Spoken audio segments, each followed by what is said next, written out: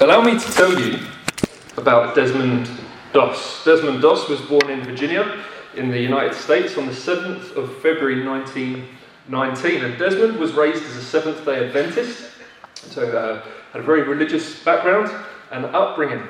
And he entered military service, joined the US Army on April the 1st, 1942, at the beginning of, or very early on, in World War II.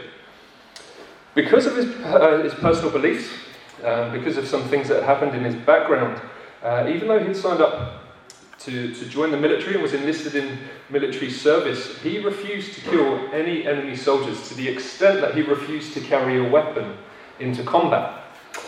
He eventually he found himself serving as a medic, which he felt would provide him with that opportunity to have a meaningful way of contributing, a meaningful way of serving, but enabling him to not have to carry a weapon into combat with him. He was labelled as a conscientious objector, although by his own definition he preferred to call himself a conscientious cooperator, in the sense that he was still wanting to play his part, he was still wanting to support his fellow countrymen, he was still wanting to serve his country, but he had this sense in his beliefs and what he felt to be true, in that he wouldn't be one that would contemplate carrying a weapon or killing any of the enemy's soldiers. Doss served in Guam, in the Philippines, and in Okinawa, in Japan. Now, I could tell you how many wounded infantrymen he saved. I could tell you which awards and decorations he received for his service, but this would only tell you so much about this man. Now, in Okinawa, where he saw combat, the area in which Doss found himself was known as Hacksaw Ridge. And it's Doss's story that is told in the film Hacksaw Ridge that came out just a few years ago. And that's his story that the film is based upon. Now, a couple of weeks ago, James and I actually watched the film. And it was a sort of film that at the end, I don't know how James felt, but it was one of those, I'm like, I don't really know what to say. I don't know how to, almost, what is an appropriate way to start a conversation after having seen what we've just seen and what we've witnessed. You see, having watched the story unfold, having understood more about this man's background, having understood more about what was important to him, having understood more and seen more about what it took for him to enlist and the challenges he faced and the battles he faced to be accepted, even the battles he faced in terms of being able to serve, because there were people who didn't want him around. But having watched the whole story unfold, I was struck by this man's courage, his bravery, his love, and his dedication to God. And even in the weeks following, I'm still stirred when I think about it. It still has an effect on me now, all these weeks later. There's something that has really impacted me about being able to see this man's story being told and being unfolded. And the reason I'm saying this is because story is such a powerful tool to connect with people. We could talk about facts. We could talk about Desmond Doss's awards and decorations he received. But as I said, it would only tell you so much. But until you hear or see his story being unfolded, I don't think you're ever going to be able to connect with who this guy was and actually what it took for him to achieve what he did. But being able to understand his story impacts you in such a more powerful way, and I've found in a much more lasting way. And this morning, it's story that we're going to be thinking about. And this is our second week in our new series that we've called Creative. And in this series, we're going to be exploring faith, creativity, and art. And last week really served as kind of an introduction to the series. And we looked at, as our starting place was really the way that we're introduced to God in the scriptures. The first thing we hear of who God is that he's revealed to us as a creator. In the beginning, God created. That's the first introduction we have to him. And then those of us, for us as men and women and children, we've been made in his image. And because we've been made in the image of the Creator, we have ability to imagine, to feel, and to create. And when we create, we reflect the mind of the one who made us. We also spent a bit of time thinking about how the Bible speaks highly of those with artistic gifts, how these gifts are God-given, but used to bring him glory. They can be used in ways that would honour him and to bring him glory and to serve those around us as well, to serve our neighbours. For those of you who find that you communicate and express yourself in creative ways, we also spent a bit of time thinking about how we should know that what we do has the potential to honour God. When we use the gifts that he's given us, there's actually an opportunity to honour him through using those. And then our final thought of last week really was how, as Christians, there's a potential that we can fall into a trap of thinking that for art or creativity to have value, it has to point people to Jesus and kind of overtly and clearly do that. But actually, art has value in and of itself. It doesn't have to have a certain utility. It doesn't have to have a practical function. Art in and of itself is an expression of what God has put within us. And it can, I think we were looking at how there's the potential to create, but there's also potential to enjoy the beauty of what has been created as well. So it's such a powerful outworking of an expression of what is going on in our lives and what we're trying to communicate. And for something for us to enjoy as well. Now next week, James is going to be speaking on music. Please do be praying for him through the week as he prepares. Particularly, it's half term, so technically in his job he should have a week off. But James is travelling around the country, getting involved in a lot of the Make Lunch kitchens that are going on. Taking the Rocksteady Music School that he works for, they're going into the Make Lunch kitchens that are opening. I think you're travelling as far as Ipswich this week, so it's a fairly busy week for James. So please do be praying for him, as you know, a week where most people at his work may be resting. He's actually got a lot going on, and then he's preaching at the end of the week, blessing us and serving us in that way. So please do hold him in your prayers. But today, so we're thinking about music next week, but today our focus is on story. So why story? Why have we felt in this series that we should talk about story? And our starting point is because we all tell ourselves a story to make sense of things. We all tell ourselves a story to make sense of things. A few years ago, I was doing some training through the church called Lead, and one of the sessions we did was run by a guy named Dan Hayter. He's up at Revelation Church in London, and the 2 days we did was sessions called the Drama of Scripture. So we pretty much covered the whole of the Bible, the whole of the Bible story in 2 days. It was a lot to cover, but it was really, really excellent to be able to get that broad sweep of the whole of Scripture, seeing how the whole story fits together, and at the same point where we then fit into it as the church. And where Dan had started with these sessions was to say, he got us thinking. He said, what gives the most effective explanation of the idea of love? And he read out the Oxford Dictionary of English, which says this. It says, love, a noun, a strong feeling or affection. So that's one way we could try and understand what love is. Or he said, what if we were to look at the story of the prodigal son in Luke 15? The story about how this son goes to his father, asks for his inheritance early, effectively saying, do you know what, you're worth more to me dead than alive. And then the son goes off, does his own thing, squanders his money, ends up in a really desperate situation, gets to the point where he feels, I just need to go home, even if all I can do is just serve in my father's household. I can't carry on the way I am. And then we see this expression of love when the son returns home. It's not just that the father finds him a place to serve. The father serves a massive party and welcomes him back in. And the point Dan was making is actually what gives us a better explanation of what love is. That biblical definition, or as we see the story of the prodigal son, are we able to grasp that concept of love in a fuller and truer way? Because story is powerful. And he went on to say that people generally prefer stories to abstract principles, in part because stories are more engaging. But I reckon a deeper sense is that we are hardwired for stories because we are actually part of the biggest, most dramatic story ever. And that's the story of God's story to fill the earth with his glory. So in that sense, we're hardwired to engage with story. We're hardwired to enjoy story and to really be able to connect with story because we are part of a story, because we are part of God's story.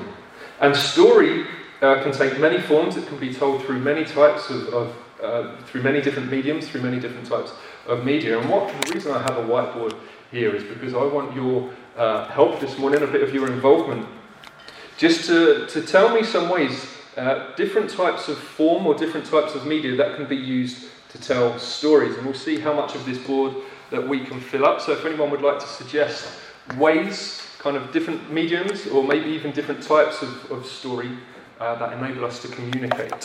So don't be shy. I'm not going to give too much of this morning over to it. So just give me some ideas. Film. Yep. Anyone else? Radio. Storytelling. Books.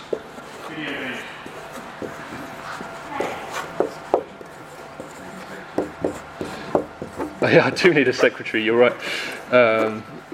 Did someone say games?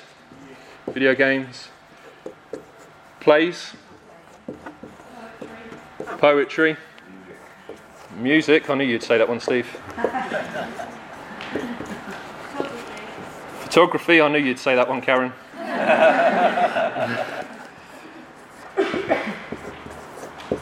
Let's put photo. Sport?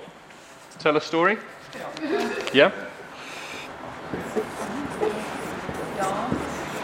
Dance. I feel like I've missed one that's been shouted out. Testimony. So, yeah, excellent. So, personal story. Architecture.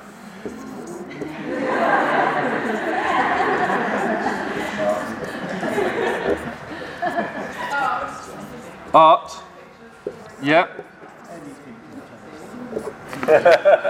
Anything. You should have said that first, and then I wouldn't have had to write all this, would I? Anything else? Social media.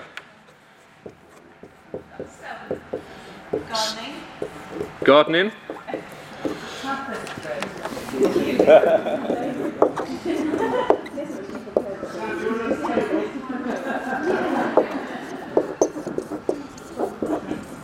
Sorry. Detective novel. Novel, so we got books. Wow, that's different. All right. I won't argue. Right. Children's books. Yeah? Right. Hopefully, my point has been made in that story can be told in many forms. There's many ways of expressing story, many creative forms. If you were to look at that list, there'll be some that you will connect with more than others. Some ways that will impact you more than others. So story, there's a great variety and abundance in the way that we can communicate story. We could have actually gone on for much longer, but I was already hearing people suggest that I'd not prepared anything for this morning and this was all I was going to do. But it's helpful for us to understand this, and we'll touch on some of this a little bit later on. Next thing I want you to do, share with someone near to you a favourite story of yours. Just very briefly share, don't tell them the story, but tell them what your favourite story is. And then also think about what is it about this story that makes it a particular favourite? Why this over others? Is it the message that it conveys? Is it the way that it's been expressed? Does it connect with your emotions in some way? So again, we're not going to take too long. We'll spend a couple of minutes. So just share with someone near to you about your favourite story. What is it that makes it a favourite? If you could be drawing those conversations to close, maybe they could be something that we pick up on at the end of the meeting. But there'll be certain stories that will connect with us in ways that other stories don't. And just coming back to the point I made right near the start, is that story is a powerful tool that connects with people. Here are some thoughts as to why that might be the case. This is not an exhaustive list by any means. There'd be many reasons why they're powerful tools, but these are just some that I've come across and some things I've been thinking about as I've been preparing for today. And one is that sometimes everyday speech doesn't allow us to convey meaning. In the sense that sometimes it's not always, some things are just not easy to define in a concise and straightforward way. But story enables us to bring abstract principles into real life application. To be able to connect with something that any other way we just might not be able to convey what we're trying to. It enables people to grasp and understand concepts and ideas, and story can bring clarity and understanding. Stories they're multi-sensory in the sense that they enable us to feel and to be drawn in. When I was watching that film with James the other week, it was a bit of a bombardment almost of the senses, but it enabled you to connect in real ways and to connect with the emotion of what was going on at that time and for the people involved. Because they engage our being, our emotions, they grab our attentions. It's more than, stories do more than just teaching our brains. It engages the whole being of someone. It's more than just bullet points or merely passing facts or information on. It engages us in a different sort of way. Stories enable us to get to know someone, to build relationships. Telling and listening to stories is a key way in which we get to know people, right? I was talking to my mum about this yesterday, and she was saying that she's actually just started with the grandchildren, I think particularly with Lena, just being the older one. She's sharing some of the stories of her childhood, some of the stories about our family. But it's part of Lena understanding more of who her grandma is and being able to build and connect that relationship together. Stories are a huge part in that. And stories also, they cross culture, don't they? We're able to engage and communicate with different cultures and different settings and different nations. Stories have that ability to do that. That's why actually understanding the different media that can be used is helpful, because different cultures communicate in different ways. But because stories are so, there's that flexibility and that variety in terms of the way that they're conveyed, but they do cross culture. Now, I want to re-emphasise a point I made last week, is that we will work out our creativity in many, many ways. It won't always be overtly Christian, but we are able to use our talents to give God glory and to bless our neighbour, and this is true of story and storytelling. Again, not just because it carries an overtly Christian message in it, but in any form of story can be used to give God glory. Steve Dunn, who leads the church, Beacon Church in Herne Bay, he's actually going to speak on the 25th of this month. He's doing something on film. And Steve, I don't know if you know this about Steve, he is an author as well. He's written quite a few books, but his books aren't Christian books.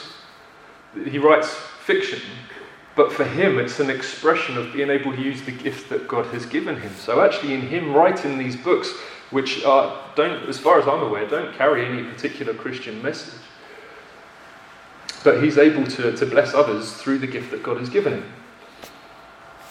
But then I was thinking as well of we got Barbara in our church, and in the summer we did a storytelling and craft afternoon for kids in town. And Barbara was, through the gift that she's got of storytelling, there was some biblical stories in there, but there was also a wide variety of stories. But it was a real blessing to the children and the families that were there. Some of it was and to Barbara, she's saying. So she's using that gifting and that passion that God's given her, but it didn't have to be an overtly Christian thing, but actually using the gifts that she has was a blessing. Now, story is a huge area to cover. I won't have anywhere near enough time to say everything I could, but for the rest of our time this morning, we're going to look at story biblically, in the sense we're going to look at what the Bible shows us about the purpose and power of story, how we're to engage with the story that the Bible unfolds, and also to consider how we can share that same story. But I trust that there's going to be principle and ideas that will carry over to story and storytelling in all contexts. If that's how if you feel actually I've got a bit of a passion or a wanting to get involved in story, a new story or storytelling, I hope there are principles and ideas here that will carry over. But if we're thinking what the Bible would show us and what the Bible would tell us about storytelling, our starting point is this, is that God has chosen narrative to communicate who he is and what he's like. The Bible, God's story, it is a story, it's a narrative that unfolds. This is the way that God has chosen to communicate to us. It's the way that God has chosen to, in part, to reveal who he is. Not just who he is, but what he's like, but then also who we are and our identity in him, as Mike was mentioning earlier, about joy. It comes from our identity of who we are. But it's been unveiled to us through narrative. Because the Bible tells and unfolds God's story. Now, in the Western culture in which we live, often, across many areas of life, meetings and lessons can be filled with bullet points and abstract ideas. I don't know if you can connect with that. But often, that's a lot of the way in which communication happens in different settings. Meetings or teaching or classroom settings or whatever it may be. Actually, in the context we're in, quite a lot of it, particularly the older we get and outside of school, these things can be filled with bullet points and abstract ideas. But not so much story is used. Tim Keller, he says that it's important to remember that the gospel is a story and not a set of bullet points. I found that very helpful. The gospel, the story, the good news of Jesus is not a list of bullet points, it is a story that unfolds to us, that we're told. And the gospel is the good news of Jesus, telling us how those who were enemies of God can now become friends of God, be grafted into his family. So the gospel is a story that we've been invited into. Isn't that wonderful? The gospel story, this good news of Jesus, is a story that we've been invited into. And stories, actually, one of the aspects of story that is powerful is that it encourages people and it draws people in to participate. Have you ever noticed that about story? It just engages people in a way that they participate with it. There's a guy named Robert Jensen, and he says that the stories of the Bible invite us to partake in their reality, because stories elicit participation. That's what they do. So the fact that the Bible is a story in and of itself, it invites us to take part in the reality of what they tell us and the reality of what they convey to us. So God has chosen narrative to communicate who he is and what he's like. And then we also see the importance of story through Scripture for God's people, in the sense that there's a call in Scripture to pass on God's story from generation to generation. If you've got your Bibles, if you turn to Psalm 78, it will come up on the screen as well, but if you've got it, it'd be great for you to be able to follow on. You see, there's a call for stories to be handed down, a call to tell the coming generation of who their God is, of who they are, of what their history is, of what their walk with God is like. So in Psalm 78, just read the first 4 verses. It says, "Give ear, O my people, to my teaching. Incline your ears to the words of my mouth. I will open my mouth in a parable. I will utter dark sayings from of old, things that we have heard and known that our fathers have told us. We will not hide them from their children, but to tell the coming generation the glorious deeds of the Lord and his might and the wonders that he has done." See, story, it enables the people, particularly in this context, telling the next generation, the generations that are to come, it tells them who they are. It tells them where they've come from. It tells them what they're a part of. It tells them what their God is like, what God has done for them in the past. And then Psalm 78, if we were to carry on from those first 4 verses, it goes on to recount events from Israel's past. It's saying that these are the things that are to be passed on from generation to generation. This is the story that you're not to lose. It's not to fade away and to be forgotten. Actually, it's important because it enables us to keep a sense of our identity, of who we are, of why we've been called, of what God has done for us. Then in Joshua 4, so this is when the people have been freed from Israel, been wandering in the desert, and then they've finally crossed the river Jordan. And at the start of Joshua chapter 4, it says, "When all the nation had finished passing over the Jordan, the Lord said to Joshua, 'Take 12 men from the people, from each tribe a man, and command them, saying, Take 12 stones from here, and out of the midst of the Jordan, from the very place where the priest's feet stood firmly, and bring them over with you and lay them down in the place where you lodged tonight.' Then Joshua called the 12 men from the people of Israel, whom he had appointed, a man from each tribe. And Joshua said to them, 'Pass on before the ark of the Lord your God into the midst of the Jordan, and take up each one of you a stone upon his shoulder, according to the number of the tribes of the people of Israel, that this may be a sign among you. When your children ask in time to come, what do these stones mean to you? Then you shall tell them that the waters of the Jordan were cut off before the ark of the covenant of the Lord. And when it passed over the Jordan, the waters of the Jordan were cut off. So these stones shall be to the people of Israel a memorial forever. So you can see again this whole real emphasis that a God-given emphasis and priority of the importance of passing on from generation to generation. These stories are not to be forgotten, not to fade away, but they are to be remembered. It's of utmost importance, to the extent in this example, God's saying, lay these memorial stones so that when you are asked what they are for, then you can share the story of what happened in God bringing them into this new land. We can still do this today, by sharing stories of what God has been doing in our lives, because the story continues.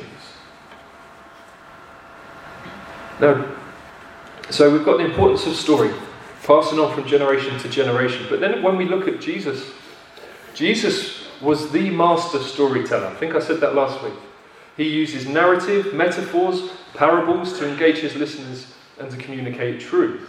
Sometimes, particularly when he was speaking with scholars and scribes, people that understood the scriptures, when he was talking to them, he would speak using scriptures because that was the way they understood it. That was the way that he would connect with them.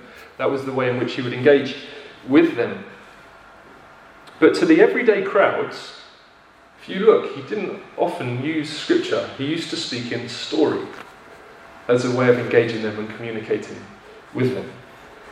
He often spoke in parables, and parables are stories that we used to teach or to illustrate a truth, not necessarily true stories, but again, it's this use of metaphor and story to be able to convey an abstract principle as such, but to be able to communicate it in a way that people would be able to understand. And in Matthew 13, we have a whole chapter of parables where Jesus is teaching about the kingdom of God. Now, the kingdom of God, if we're talking about abstract sort of concepts and abstract ideas, then the kingdom of God is one, because it's hard to understand. It's hard to get our head around exactly what the kingdom of God is like or might be like. And the disciples ask Jesus in this chapter, why are you speaking in parables? Why are you talking to the crowds in this way?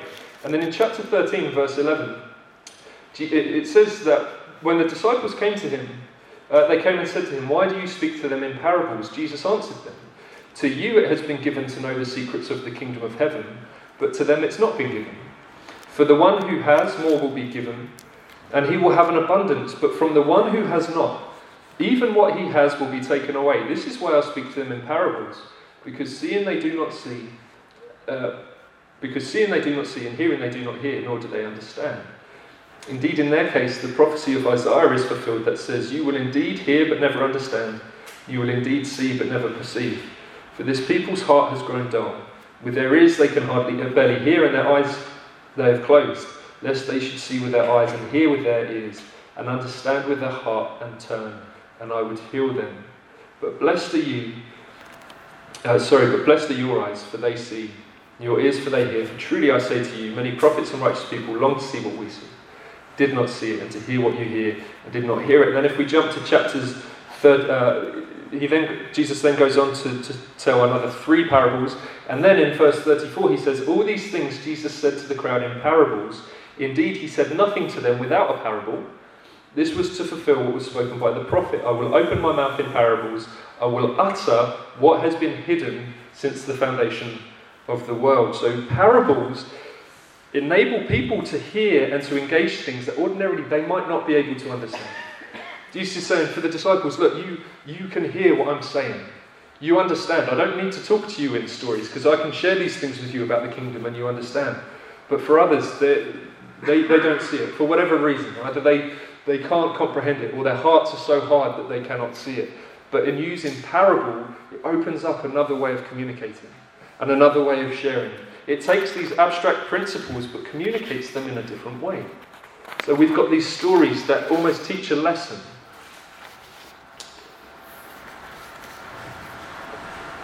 So we see that Jesus using parable as a way of being able to communicate, to be able to share and to teach. And stories, using parables as perhaps an example, stories provide a way for truth to be passed on. What a guy named Paul Kohler says, Jesus' use of oral methods, so storytelling, not only enables everyone to learn it, it also ensured that everyone could teach it. So it's a way of being able to understand, but it's a way of being able to pass on what you've been taught and what you've learned. Now, last week, I shared a bit of a point. I said I'd come back to it this week. That says that about how the Bible unfolds the story of God, if we look at it proportionally, a lot through narrative and poetry, and there's a relatively small proportion being overtly instructional. And in an article by a guy called Colin Harbinson, he observes that in our retelling of the same story, so in our retelling of the story that the Bible would teach us, we've reversed the biblical pattern.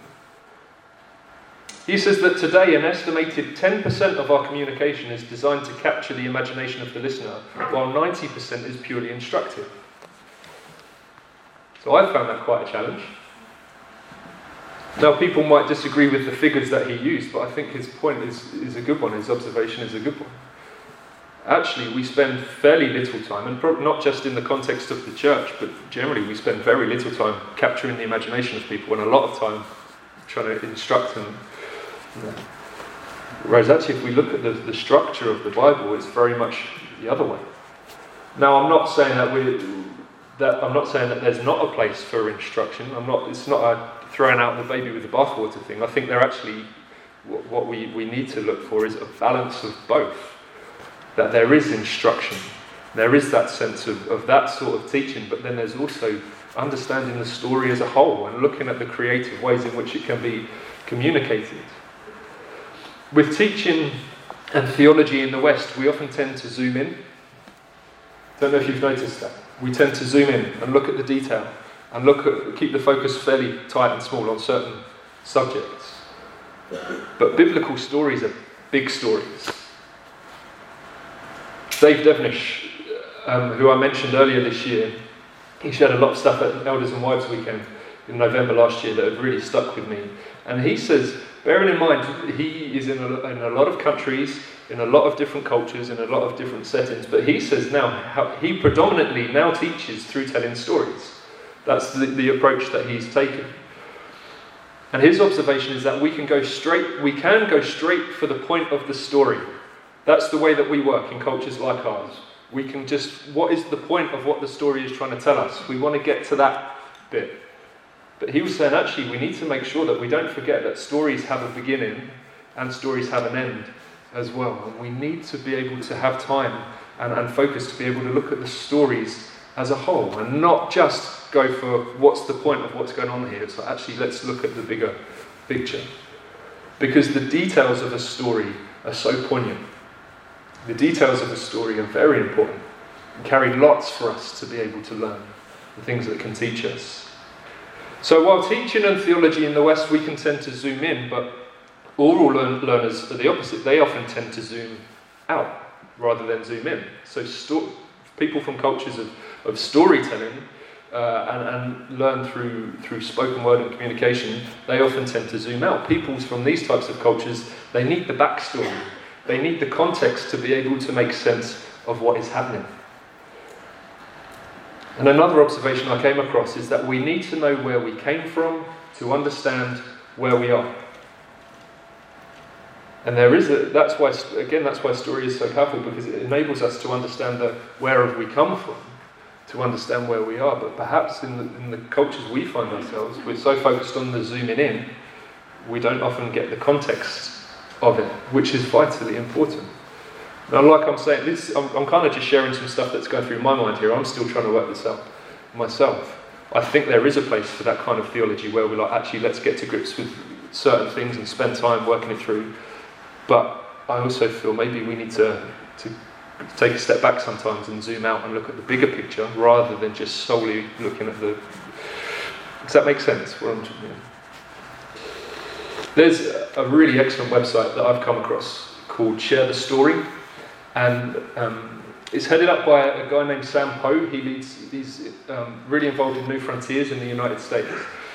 And what Share the Story is doing, I don't know if you've heard of a thing called chronological Bible story. This is what their focus is on, chronological Bible story.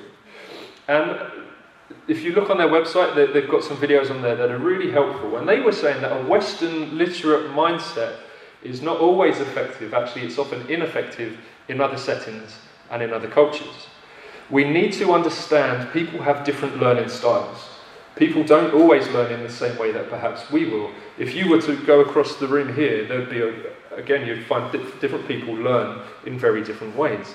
And if that's within people who find themselves in the same sort of culture, then if you go outside into other cultures and into different nations, there's even more of a need to understand the learning styles of the people that are there. And on their website, they share the story of a tribal group in West Africa. The missionaries went in and they were there for years. In 25 years, they saw just 25 converts baptized. The missionaries, they thought that it was the conclusion they came to is this must be a difficult group to share the gospel with. Been there for 25 years, we've seen just 25 people. This must be a hard group to share the gospel with. Then some young converts who were from that particular tribe, they took the truths of the gospel, but rather than communicating them in the same way that the missionaries had, they converted them into chants. Chants are the way in which heritage stories were passed on and shared in their tribe. That was the way in which they understood who they were and where they'd come from. Before long, the message had spread throughout the tribe, and 250,000 converts were baptized. The message didn't change, but the medium by which the message was shared did, and that made all the difference.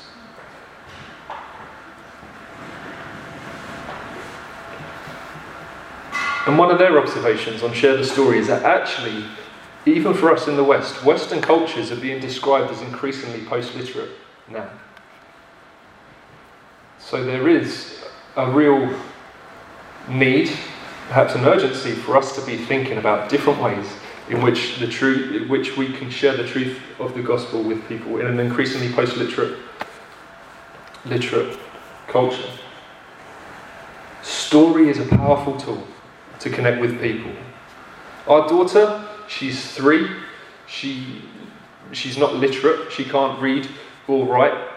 But you know what? She can tell us stories that we've read or told her. She recites them back to us. I'm often amazed by her memory. I'm having to read these books that we've read so many times before, and she's kind of not talking over me, but sharing together, saying exactly the same thing as I am, because it's stuck with her. These stories have stuck with her, even though she can't read or write. There's a good opportunity for us to share good stories together, but it's also an opportunity for us to teach her, for me and Steph, to teach our children through story. We tell all sorts of stories. We've got all sorts of books, all sorts of stories that we tell, but we've also got some really excellent books that tell her and teach her something of who God is in really creative sort of ways. We've got one book called The Good Artist, which talks of God as an artist who drew creation into being. And it takes her through this idea of sin through people getting stained, but then being redrawn by the artist. They call it being drawn again. I thought that was quite clever. But it's just a story that she now can talk us through. So we're teaching her the truths of the gospel, but in a way that's really easy for her to access and to engage with. There's another book called You Are Special by Max Lucado. I don't know if people have seen this. It's a really wonderful book about a toy maker and these toys who go around and they end up getting these spots on them as they go on through life, and things that they carry, things that make them feel different from everyone else. And again, it speaks of the truth of the gospel, but in a way that's really accessible, and a way that we can teach our children. Because story is a powerful tool to connect with people. Came across an article that was written by a lady named Abigail McFarlane, and she, at some point in her life, she was teaching 6th grade in a little village in South Africa, and she writes this. She says, "How could I cultivate deep-seated loves that would transform their minds, their hearts and lives long after they finish school? The answer, I found, lies in stories. I began to read aloud to my students every day.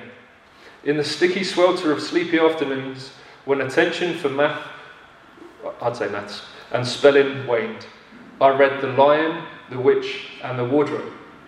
Slowly, these Zulu students who had never seen snow were drawn into the always winter and never Christmas world of Narnia.